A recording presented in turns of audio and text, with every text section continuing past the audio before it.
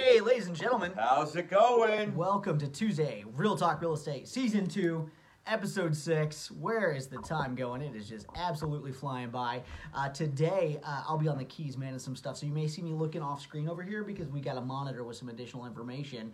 But today, we discussed a topic that I think is going to be really timely with the actual conversation of the video premiere that we launched yesterday, which is the millennials are coming. You need to know how to market your home. But guess what? The millennials also represent the single largest first-time home buyer population in the market in the history of real estate. So, we thought we'd talk today about mistakes that you should avoid when buying your first home. First of all, we've got a live studio audience today. Miss Jen Lush is in the house. Woo! Look at that. Calm down over there. It's getting wild. All right, ladies let's talk and about gentlemen. what we can afford. Some other pitfalls. Yeah, what you can afford is definitely something that you need to take into consideration. A lot of times people don't understand that what you can afford and what you get approved for aren't necessarily the same thing. And we had this discussion at lunch at the new Tin Fish. Highly recommend. Food was fantastic. So they say that you should invest 26% of your monthly budget into home. Now, is that the mortgage or is that utilities and insurance and all that stuff? That's a question I have. So let's get on that. Yeah, that's actually a great question. 26% is a good. And my apologies, people. Wonderful thing about doing live when you're on the phone. Sometimes things happen. But the 26% that Greg is referring to is a rule of thumb as to how much you should spend on your house payment. That does not take into consideration any of the additional things that you're paying for, like your utilities, your groceries, your cell phone, how much gas you have to put in your car. All of those things aren't taken into consideration. I think typically, now check with your lender on this, guidelines change from time to time, but it's around 40% is the actual debt to income ratio that they will allow you to have with borrowing the home as far as what they will approve you for on your monthly payment basis before moving forward. So let's say that I go to the bank, I get pre-approved for $400,000. Sounds great. Sounds great. What does that mean I get to do? Well, I always tell people if you're approved for $400,000, what you actually need to do is take a look at what that's going to buy you on a monthly payment basis. Because, let's be honest, you don't live in the price, you live in the payment. And anything that you're paying for in a month, they're not considering what kind of entertainment costs you have. Say you love to travel. That's not going in your budget. Say you love eating out 9 times a week. That's not going in your budget. So you need to actually know what the payment's going to be for your portion of your principal and interest that's required, and also take a look at your taxes and your insurance, what that's going to cost you, because that's going to go into your payment, especially if you're escrowing. That's automatically included in your house payment during the month. But if you're not, you need to know to budget for those things. And not only that, but your cell phone bill, your internet usage, all these things that don't go into the calculation of what you are pre-approved for are definitely things to take into consideration. Yeah, the bank does not know your lifestyle. And they don't care. They don't. Yeah. So second thing, obviously getting pre-approved is a big deal. Big stuff. I tell buyers all the time right now, honestly, you should talk to the bank before you talk to me. Mm-hmm. If you're not ready and prepared before you make an offer or before you step inside a single house, you can really miss out on a lot of properties. Greg, we had this conversation today. What's happening to a lot of buyers in the market right now? A lot of buyers are falling in love with something, and before they even go to the bank, and then they come back, like after they've gone to the bank, well, automatically, that's taken out of the equation. Yeah. The house that they loved, that they feel like that they had to have, is not in their financial reach. Yeah, or another thing we've talked about, you may even get the pre-approval done, but if you have to take that extra step of going to get it taken care of, and it is in your financial reach, 9 times out of 10, the market we're in, they're selling before you even get a chance to get in there. Especially at the first-time home buyer price range right now. Absolutely. Super competitive market, not a lot of inventory, tons of demand. So if you're not ready to go on the front end, there's a high possibility that unfortunately you can miss out. I had one buyer I was working with. There were 9 different houses that won. 9 different houses. So make sure you put yourself in the best position. Get that taken care of on the front end. Shameless plug, I do have a great first-time home buyer listing for sale in Newburgh. Give me a shout. 10566 Cricklewood. Check out Gregory Keith on his profile. Great video of the property to check out. All right, let's go on. The small things add up quickly. Yeah, make sure you're factoring in the small things that most people don't take into consideration when buying a house, such as, hey, you got furniture? Are you going to furnish this house? If not, you're going to have to buy that. Hey, guess what? you own the property now. You Better might- have a lawnmower. You might need a weed eater. Gonna need to take care of those things. You're also gonna need additional things that people don't think about, like, hey, I might need a hose if I'm gonna wash my car or do these things.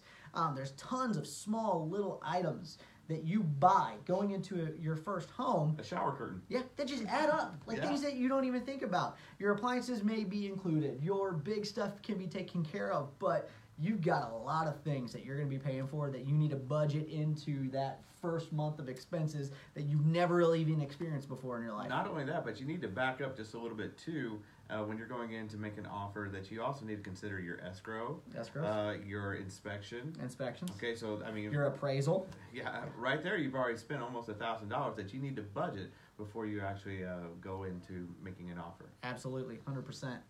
Another thing here is don't compromise. Now, don't compromise may be misconstrued as, hey, don't give in to negotiation. But what we mean by don't compromise is don't settle for a house just because you can't find anything else. Right, we've said since day one, buying a house is a process of elimination. You need to start with 6, 7, 8, maybe even 10 things that match the things that you're looking for, and then whittle it down. Yeah, absolutely. You're going to have more success quicker. Absolutely, 100%.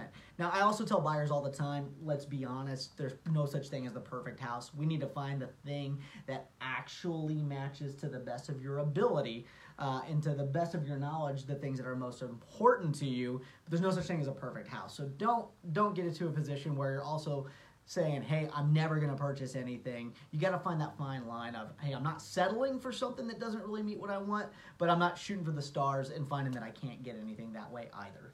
And ask yourself too, when it comes to not compromising, that maybe the house color, the interior house color, isn't what you're desiring. But that's something you can fix in the next year to a couple years. Absolutely, which is actually the next point, which is see beyond the shine, or just your first impression. The truth of the matter is, like I said, there's a good point that you may need to settle on a few things. Not only settle, but realize that, hey, ugly wallpaper can be removed. It's a pain. Those horrible colors he talked about, you can paint the house. You don't want to just only observe the curb appeal that's there today, because you might miss out on a fantastic opportunity where you could get a house at a great value because other people are passing up because they don't want to do anything. Mm-hmm. And with a little elbow grease, a little sweat equity, you can improve the value of that property. Yeah. So this guy actually, quick example, last house he owned, there was a few things. Yeah, a few things. It was 1978 through and through. Yeah. And we put a little elbow grease. We did a lot of individual projects. Yeah, thanks. Some fresh paint, moderned it up just a little bit. And voila, we improved our equity in 1-2 years. It's really great. And it put them in a good position. And honestly, most of the projects they had to do weren't huge overhaul projects where they were moving walls or anything else. So they were actually able to see the diamond in the rough without having to do too much stuff. And let me tell you, it was quite 1978. The lights, man. The lights. The next thing, this will actually go to a text message that I got during this. Pull out your fine-tooth comb. Make sure when you're buying your home, your realtor is taking care of you and finding out the stuff that's important. Now, you don't have to nitpick every little thing, but it is important to have a good home inspector to go in and find the things that are important to you. There may be some major defects that need to get negotiated on the front end, but there could be some minor repairs and maintenance items that you also need to be aware of that even though you may not get them taken care of day one, they could be things that you take care of moving forward. And don't be afraid to ask questions. This is an investment. You want to be educated on what's going on with the interior of your property. Sorry, stuttering Stanley. Gosh, sorry. But ask those questions, get detailed, but don't get discouraged. Yeah, and I will tell you right now also, it's the fish tacos. I will also tell you right now that your realtor is going to be a great resource for people who are in the market who are good home inspectors. They're also going to be able to be good resources for hopefully electricians, plumbers, or other contractors you may need through the process. So rely on the professionals to help guide you in the right direction, but obviously ask the questions, know what's important, and make sure that you're taking care of the big items up front. And one area that people often overlook, get to know the neighbors. Ask Absolutely. questions before you move in. I actually recommend to all my buyers, if you want to know about the neighborhood, the best person to ask is the person who lives there. Feel free to walk around, knock on doors, say, hey, what do you love? What do you not love? What should I be aware of? Nobody, or not many people actually take me up on that, but I highly recommend it. It's something that you should know before you move into an area. Absolutely. The next thing, and this is the most important one in our opinion, we are a little bit biased here, is avoid headaches and extra paperwork by hiring a professional. Go digital. Go digital. We have invested in a transaction management software that allows us to do everything paperlessly, but still keeps and tracks and houses all of your information so you can get access to it anytime.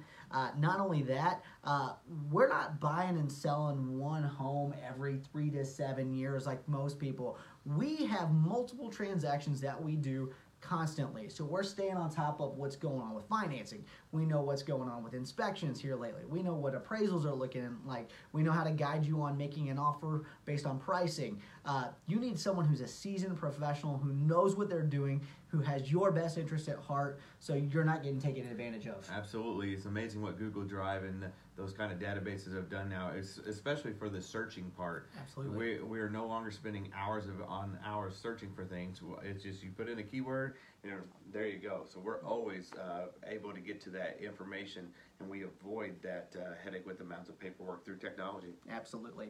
Now, this is the last one that we're going to talk about today, and it's really understanding the future of the property. Mm-hmm. Now, the future doesn't necessarily have to be what's going to happen tomorrow or what's going on down the road in the next couple months, but nor can we look into a crystal ball and guarantee a future. Absolutely. But you need to know what the potential of that property is and the potential of that neighborhood is. And another good way to do that, again, is to look at the market trends, asking your agent what the market has been doing to kind of give you a projection of what could happen. Obviously, again, we're not Nostradamus. We don't know for sure. But if we know of different things coming to the market, like, hey, we're getting ready to get Costco on the east side of Evansville. That's a great benefit to a lot of people. That's going to be something that could increase property values for some people. Take that into consideration. Again, going back to what we said earlier about the small projects, Greg was able to see those small projects making an improvement in the value of his property before he made the offer, and he was okay to go ahead and work with something like that. You definitely need to take into consideration not just today on the property, but what's going to happen in the future. Not only that, take into consideration what's going on with your family. Oh, yeah. I mean, if you moved into a house or you're buying your first house and it's just you and your wife and you're newly married, chances are when you've got kids, that may be something that's not going to work for you. That's right. Yeah, so if you've got things on the horizon that you know are coming, take those into consideration before you make that offer on your first home. And this is just a side note here, get involved in the community. Ask people that are involved in the community what's coming, what's happening. This can really give you some extra foreseen value that you hadn't even thought about in the near future. Yeah, absolutely. Like, what if Amazon were to come to Warwick County? Oh man, wouldn't that be awesome? Probably won't have. They didn't go to Indianapolis. I don't think Newburgh's on the list. And it looks like they might be pulling out of New York too. Oof, we'll see what happens. Yeah, taxes are rough there, I hear. A little bit high. Little bit high. So, anyways, we hope you liked these different bits of information. I'll tell you what, we'll go ahead. I found a link to an article where we got a lot of this information, those different 8 things you want to avoid. I'll leave a comment down below with a link to that article so you can check that out. But if you have any other questions or any other ideas of mistakes you want to avoid, let us know about those in the comments down below as well. If you have any other topics you want to know about, make sure you give us a shout. And as always, you can give me a call at 812-779-6273, or you can hit up Greg. 812-454-8103. And we will look forward to talking to you next week. Have a great week. See ya.